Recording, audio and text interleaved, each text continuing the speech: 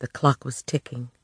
Nell looked at it and realized that it was 2:30, only 45 minutes before the children would be home, and she hadn't even felt anything right or sensible, and now there was no time, or wouldn't be until nighttime when they were asleep and she could get into bed, and maybe she could do it then.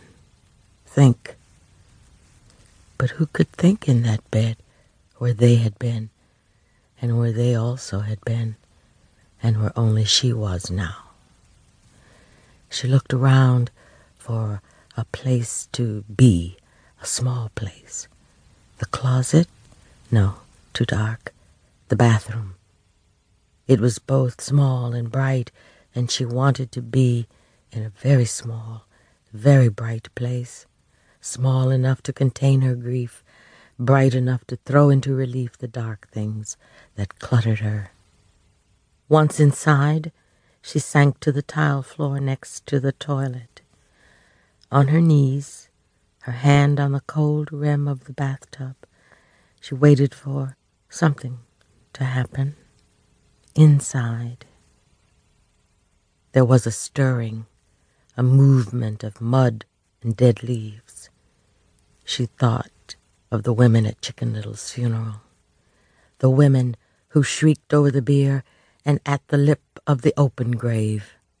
What she had regarded since as unbecoming behavior seemed fitting to her now. They were screaming at the neck of God, his giant nape, the vast back of the head that he had turned on them in death. But it seemed to her now that it was not a fist-shaking grief they were keening, but rather a simple obligation to say something, do something, feel something about the dead. They could not let that heart-smashing event pass unrecorded, unidentified. It was poisonous, unnatural, to let the dead go with a mere whimpering, a slight murmur, a rose bouquet of good taste. Good taste was out of place in the company of death. Death itself was the essence of bad taste.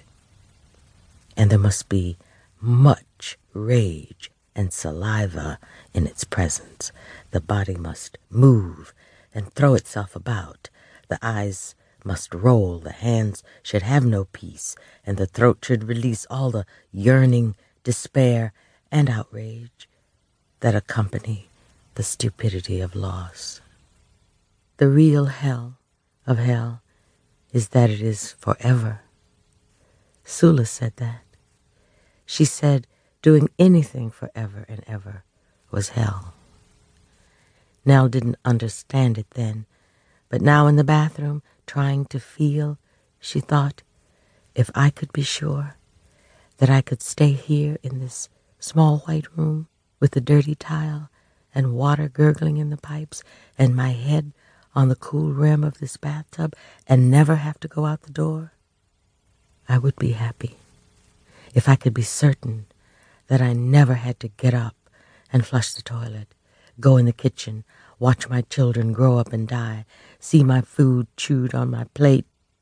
Sula was wrong. Hell ain't things lasting forever. Hell is change. Not only did men leave and children grow up and die, but even the misery didn't last. One day she wouldn't even have that. This very grief that had twisted her into a curve on the floor and flayed her would be gone. She would lose that too.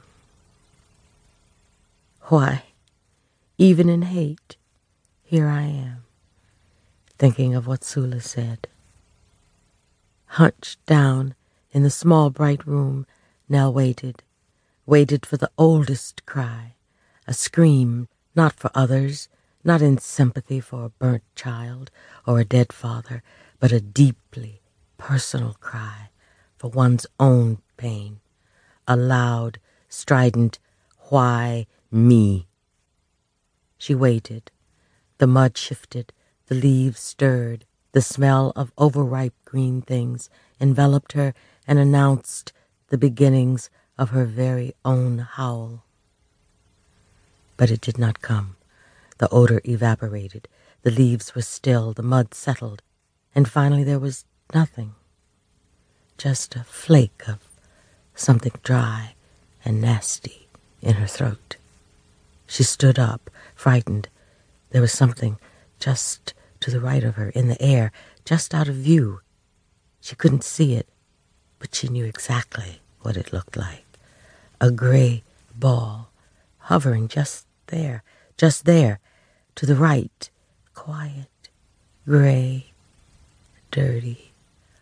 A ball of muddy strings, but without weight, fluffy, but terrible in its malevolence.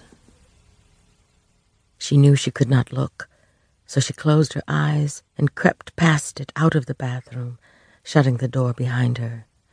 Sweating with fear, she stepped to the kitchen door and onto the back porch. The lilac bushes preened at the railing, but there were no lilacs yet. Wasn't it time? Surely it was time. She looked over the fence to Mrs. Rayford's yard. Hers were not in bloom either. Was it too late? She fastened on this question with enthusiasm, all the time aware of something she was not thinking. It was the only way she could get her mind off the flake in her throat. She spent a whole summer with the gray ball, the little ball of fur and string and hair always floating in the light near her, but which she did not see because she never looked. But that was the terrible part, the effort it took not to look. But it was there, anyhow, just to the right of her head, and maybe further down by her shoulder, so when the children went to a monster movie at the Elmira Theater and came home and said, "Mama, can you sleep with us tonight?" she said, "All right," and got into bed with the two boys who loved it. But the girl did not. For a long time she could not stop getting in the bed with her children, and told herself each time that they might dream a dream about dragons and would need her to comfort them. It was so nice to think about their scary dreams and not about a ball of fur.